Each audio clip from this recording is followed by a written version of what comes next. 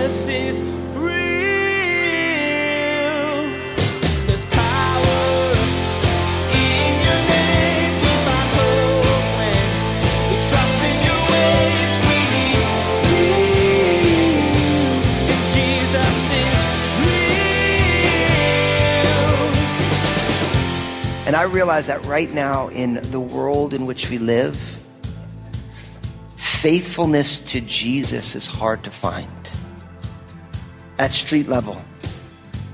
Like us truly being loyal to our Savior. And to me, this idea is bursting out of the pages of the book of Revelation for us. It's been said that the Christian walk is a marathon, not a sprint. It's a grind it out every day, no matter what kind of existence. Unfortunately, some people fall by the wayside. But in his teaching today, Pastor Daniel is going to be talking about some brothers and sisters who come through the toughest time of testing in history. You'll hear about their stamina as well as their willingness to die for their faith, because they know their faith's worth dying for. Now, here's Pastor Daniel in the book of Revelation, chapter 17, with part 1 of his message called The Woman Riding the Beast. Jesus is real. Life is a journey, isn't it? And at each step of the journey, there are lessons for us. There are things for us to learn. At the beginning of the year, we started studying the book of Revelation. I always love when we start something. We called it a year of revelation, and you don't really know what God's going to be doing. You kind of have an idea, but when you're walking with Jesus, you realize you take what you think is going to happen and you put that in the, well, we'll see what God's up to category. And then as you follow the Lord, then he starts to reveal things to you. And one of the things that's been so beautiful for me as we've been doing this series through the book of Revelation is in the beginning of the book, one of the big emphases that God was really pressing on my heart was the need to be humble. The fact that in the light of who God is, what he has done, the only proper human response, to be truly human, is to be humble before the Lord, realizing that he's God and we're not. He's the King of Kings and the Lord of Lords. And we're just trying to figure this thing out. But as we've moved farther in the book, one of the things that God's been really pressing on my heart is the need for faithfulness. As we've been looking at all these things that are happening, what you find is that God is unchanging. And because God is unchanging, God is really faithful. He's loyal to fulfill the purposes that he has. And I was really starting to think about this. I'm aware that one of the fruit of the Spirit is faithfulness. And what I'm aware of in the day and age in which we live right now, faithfulness is hard to come by, isn't it? We have a tendency to be faithful in things that really don't matter that much. And we kind of struggle to be faithful in the things that really do matter. I've always loved sports, and so I've been a full-on New York Giants football fan.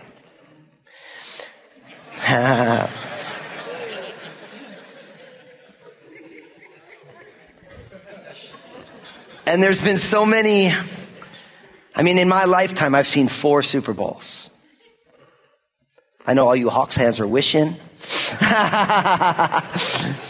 But I've also seen over the last number of years, they've been pretty horrible. And this year, they're like the most horrible winning team in the NFL right now. And it's like, but the thing is in some ways, it's easy to be a faithful football team fan. But when you look at where faithfulness is needed, what you find is from the beginning to the end of your Bible, what God is interested in is us being faithful to him because he's faithful to us. I realized that on the day that I made a covenant with my bride, Lynn, before Jesus and our family, that I was making a commitment to be faithful to her. And then we started having babies who aren't so babyish anymore. They're like peoples, like they're my persons, you know? And it's like when we had kids, it's like, I'm going to be faithful to be their dad. I remember 10 years ago when I got invited to come here to Crossroads, our founding pastor, Bill Ritchie, said to me, because before I came to Crossroads, I'd been moving around about every 3.5 years. I'd go into a community and be involved in seeing a church start, and I'd raise up leaders, and then I would turn it over and move. He said, Daniel, before we agree for you to come here, I need you to commit that you're supposed to put roots down here, because I don't want an interim pastor for Crossroads. I want a pastor. And I had to seek the Lord, because our track record, Lynn and I, was going into a community, being there for a short amount of time, God moving, and then we moved on. We had to seek the Lord, and I felt like the Lord was like, Daniel, I want you to put down roots, and I want you to pastor in this community. Not just for a minute, but high up and low down. And I realized that as I'm on this journey as a child of God and as a husband and as a father and as a pastor, what I realize is it takes effort and intentionality and energy to be faithful. And I realize that right now in the world in which we live, faithfulness to Jesus is hard to find. At street level. Like us truly being loyal to our Savior. And to me, this idea is bursting out of the pages of the book of Revelation for us. Because remember, we saw the 144,000 who were praising God for his faithfulness. And it says that they were faithful to God as they walked through these horrible situations. And I'm aware that what the enemy of all of our souls wants us to start cutting corners in our walk with Jesus as life gets hard. We have all these reasons why. We're like, oh, the economy's bad, so I'm going to cut some corners. Oh, I'm stressed. I'm going to cut some corners. Oh, there's uncertainty. I'm going to cut some corners. I was just talking to someone recently, and they were talking about how the election that just went on, it's so bad. I'm like, listen, God isn't hoping in an election. He's hoping in the elect. The people of God. Like, we have this tendency to want to find, this is the things that make me get loosey-goosey. Let me be a little bit slippery. And what I realized as we study the book of Revelation is that God wants us to be faithful people because Jesus is the ultimate of faithfulness. I mean, just think about how many dumb things you've done in your lifetime. And I say you as like the collective you, like I'm in that you. And God has been so faithful, hasn't he? Think about how many seasons we've struggled. Our faith has waned. So many things have gone on, and yet the Lord is so steady, so faithful.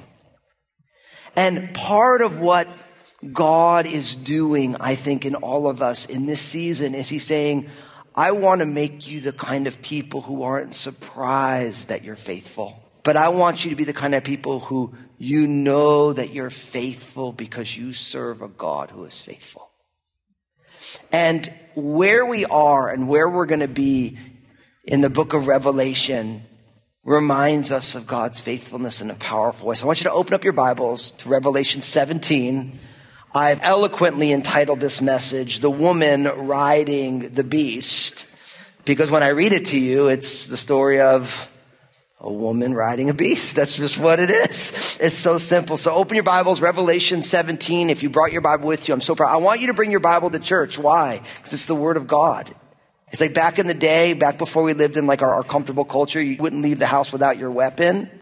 The sword of the Spirit's the Word of God. So bring that sword with you wherever you go. It says this, Revelation chapter 17, verse 1. It says, Then one of the seven angels who had the seven bowls came and talked with me, saying to me, Come, I will show you the judgment of the great harlot who sits on many waters, with whom the kings of the earth committed fornication, and the inhabitants of the earth were made drunk with the wine of her fornication. So he carried me away in the Spirit into the wilderness, and I saw a woman sitting on a scarlet beast, which was full of the names of blasphemy, having 7 heads and 10 horns. The woman was arrayed in purple and scarlet and adorned with gold and precious stones and pearls, having in her hand a golden cup full of the abominations of the filthiness of her fornication. And on her forehead a name was written, Mystery, Babylon the Great, the mother of harlots and of the abominations of the earth. I saw the woman drunk with the blood of the saints and with the blood of the martyrs of Jesus. And when I saw her, I marveled with great amazement. So now you know why I call this what? This is the woman riding the beast. It's a profound picture that gets explained for us. Now, you have to remember, this begins with one of the 7 angels who had the 7 bowls. They came and talked with John. And he says to him, I'm going to show you the judgment of the great harlot who sits on many waters. Now, if you remember, as we saw the bowl judgments in chapter 16, the last chapter, the 7th bowl judgment is the judgment. There's this great cataclysmic happening, but it does say in there, now Babylon the Great is going to fall. It was remembered before God. It's going to be judged. And really, Revelation 17 and 18 tells the judgment and the destruction of Babylon the Great. And really, we see that in 17 and 18, and then Jesus comes back in chapter 19, and then we see what life is going to look like after the return of Jesus.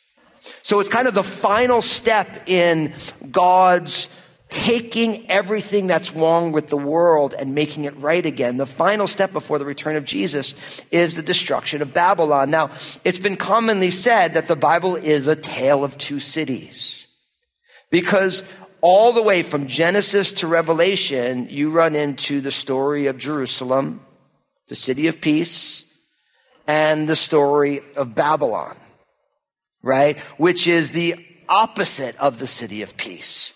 What's interesting is the book of Revelation has Babylon all over it, and Babylon was mentioned 287 times in your Bible. The only other city that is mentioned more times is Jerusalem. So it becomes a common theme all the way through. If you remember the Tower of Babel, that's the story of Babylon. And when you move all the way through Scripture, the identity of Babylon becomes a big question. Now, what's fascinating about this, really in verses 1 to 6, we see the story. Now, what's fascinating is I'm going to show you the judgment of the great harlot. So this is speaking of the picture of harlotry as somebody who is willing to be paid for sexual relations. But what's interesting is by the time you get to verse 2, it says, with whom the kings of the earth committed fornication, and the inhabitants of the earth were made drunk with the wine of her fornication. And so this idea here is this woman riding the beast, this mystery Babylon, is involved in a wholesale, the kings of the earth, and then all the people have been intoxicated with her fornication. And so what I think is so fascinating, and I love how God works, is how many of you are still doing the Through the Bible reading plan with us at Crossroads? A few of you. I'm proud of you for keeping going. All the ones of you who quit, no judgment. Just start again. Just keep going. But right now, we are studying the book of Ezekiel. And I shouldn't be surprised because God is God and God works these ways. But the overlap between what we're studying in Revelation and what we're studying in Ezekiel right now is so powerful because what's going on? Just this morning, Ezekiel chapters 22 and 23, I read it before I got here, doing my Through the Bible reading. It's all about God's judgment on the children of Israel because they're committing spiritual adultery. They're cheating on God by running after the religions of the people around them. And in so many ways, what we're seeing here, this woman who's riding the beast, really what she's doing is she is seducing people to not be faithful to the true and living God and get them kind of off base. To get them to not be faithful in their faith with Jesus, but to get caught up in other things. And let's just be honest, this is happening everywhere. Our culture is actually designed to seduce all of us away from faithfulness to Jesus. I was reading a fascinating article about this, about the role of media, and a commentator said this very profoundly, that the media's job is to make their problem your problem. Think about that for a second. This is what I think the problem is, and now I'm going to take my problem, I'm going to make it your problem. Now, here's the deal. Everybody needs a narrative in which you live your life. And I'm here to tell you that if you don't have a compelling reason to decide what your problems are, the media and the news is happy to give you one. And depending on which media and news sources seem to be your preference, that actually point you to the problems that they think are happening and what you should do about it. But my friends, if you are here today and you're a follower of Jesus, you don't need to follow the news because you know the good news. And the good news of Jesus Christ, God tells us what the problem is, and the problem is sin and death. And God's like, your problem is sin and death. And then he says, I have a solution for your sin and death problem, and his name is Jesus, the Savior. And when a person puts their faith and trust in Jesus, and you let the good news of Jesus Christ be the only thing that defines what the problems are, we realize in Jesus, sin and death have been solved. And then what's the next problem? The next problem is that message being embodied in a world. And so then our problem, because of the good news, is, God, how do I reflect your light into the world? Not who do I demonize, who am I against, but Lord, what am I for and what matters? And then we move through the world in the Spirit of God. And then we see problems and then we say, okay, these are the problems, but Lord, how are you inviting me to join you in being part of the solution? And everything changes. But here's what I want to tell you. The spirit of let's seduce the people of God away from faithfulness to the good news of Jesus is very, very real, isn't it? Our world is fraught with even seemingly biblical concepts that seem to want to pull us away from the core, the heart of Christianity. And in so much, I believe that what is going on today in the people of God in the West, this is not happening in the East, is there is a battle for the soul of Christianity. But I'm here to tell you, it's not a real battle, because the soul of Christianity is the finished work of Jesus and the Spirit of God birthing his fruit in our lives. So it's not a real battle. It's a perceived battle. But the key is what this woman who rides the beast wants to do is he wants us to commit spiritual adultery. That's the goal. Now, someone is bound to say, well, this is why I don't like the Bible. I mean, why is God so concerned with our sex lives? That's a common one I hear all the time. Why does God care what we're doing in our bedroom? And I always have to remind people that, first off, our culture is way more sex obsessed than the Bible is. Way more sex obsessed. Like not even close. But here's what you have to realize.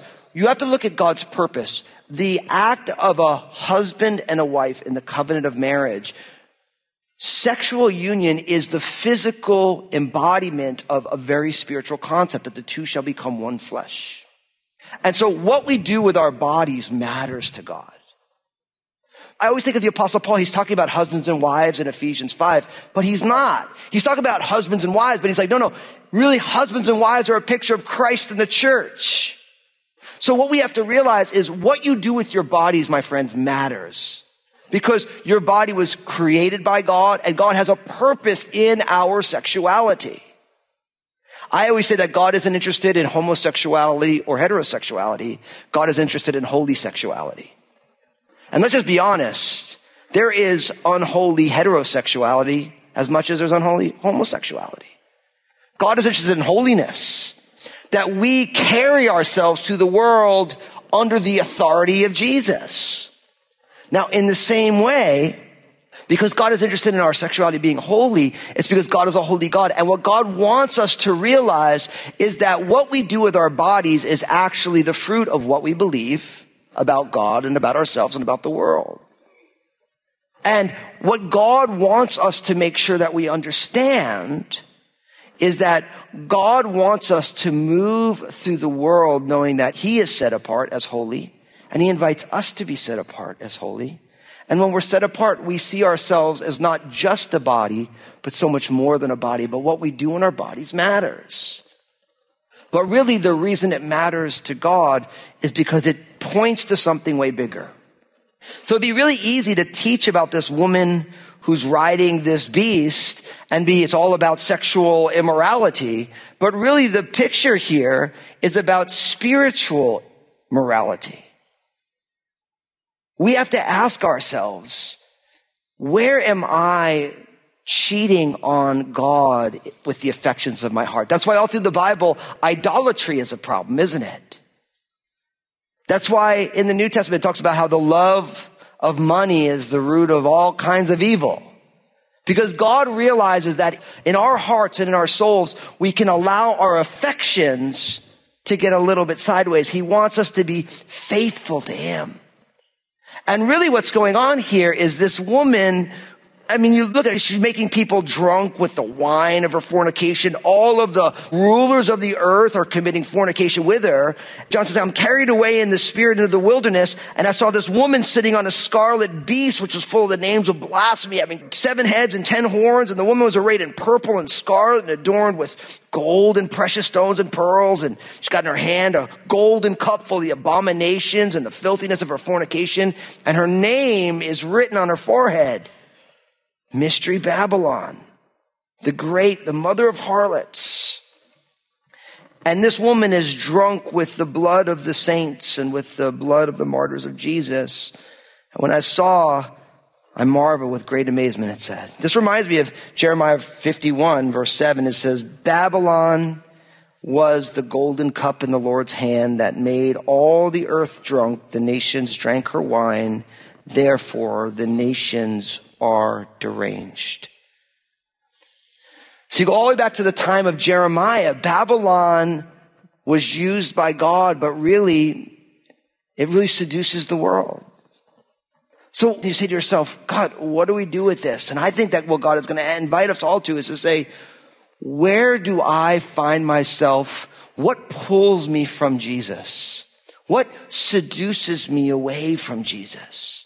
What causes me to lose my passion for Jesus because I'm giving it to other places? Now, what I love is as we move on from here, what you're going to find is that everything is explained. Everything's explained. Look what it says in verse 7. It says, but the angel said to me, why did you marvel? I will tell you the mystery of the woman and of the beast that carries her, which has 7 heads and 10 horns. The beast that you saw was and is not and will ascend out of the bottomless pit and go to perdition. And those who dwell on the earth will marvel, whose names are not written in the book of life from the foundation of the world, when they see the beast that was and is not and yet is. Verse 9, here is the mind which has wisdom. The 7 heads are 7 mountains on which the woman sits. There are 7 kings, 5 have fallen, 1 is, and the other has not yet come. And when he comes, he will continue a short time. Jesus is real. Today, Pastor Daniel taught about the woman who was riding the beast. You found out who the woman represents, as well as what the dragon portrays. Pastor Daniel talked about how the woman was trying to seduce the people of the world to follow after and worship the beast, who is a servant of Satan. You were encouraged to not just maintain, but to strengthen your faith, so that you'll be able to resist the devil's lies. Everyone needs a little encouragement to get through their day, and we have a way to provide that for you. Pastor Daniel has some excellent advice, truth, and love to share in his 2-minute messages available on Facebook, Instagram, and Twitter. Just go to JesusIsRealRadio.com and click on the social media links to find them. You won't be disappointed, and your day just might get a little brighter. Hey everybody, this is Pastor Daniel Fusco from Jesus is Real Radio. I'm so excited about what Jesus is doing through this ministry to change lives and restore his people. Would you consider partnering with us as we continue to share the message of Jesus here on Jesus is Real Radio? You can find out more and donate securely online at JesusIsRealRadio.com. Thank you for prayerfully considering this. Next time on Jesus is Real Radio, Pastor Daniel will continue his teaching, The Woman Riding the Beast. You'll hear more about what she's trying to do to the world and what's going on in heaven at the same time. It's going to be kind of cool to get a sort of split-screen view of the world at this moment in history. you'll learn of the difference in response between the people in heaven and the people on earth. You've been listening to Jesus is Real Radio with Pastor Daniel Fusco of Crossroads Community Church. Pastor Daniel will continue teaching through this series called A Year of Revelation next time. Until then, may God bless.